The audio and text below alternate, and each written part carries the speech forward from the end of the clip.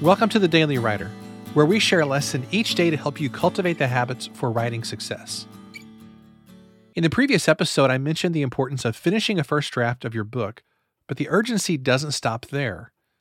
I'm not saying that you should be sloppy or rush through things.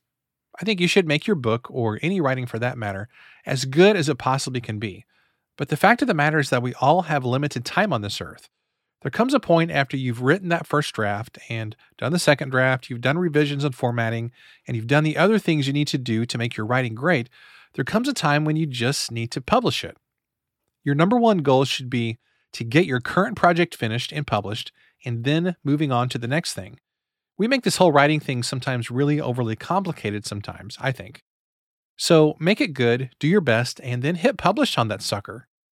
You're not going to become a better writer by constantly tinkering with your current project and never actually pulling the trigger to publish it.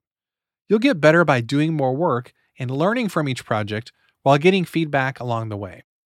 It's really hard to get a lot of meaningful feedback on something if you've never actually published it.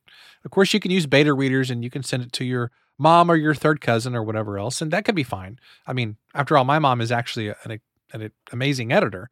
But there's a limit to that. You really need to publish your stuff and get it out there so you can get some super meaningful feedback from a large number of people. The author Dan Poynter was one of the early advocates of self-publishing, and he said this: if you wait for inspiration to write, you're not a writer, you're a waiter. Well, that's probably true, and I appreciate the humor of what he said, but maybe that's an overstatement, because even waiters deliver something to the table. So make it your goal to deliver your work to your hungry readers who've been waiting a long time for your book, blog, podcast, or whatever it might be. Here's your daily question. Have you been putting off publishing your work because you're a perfectionist?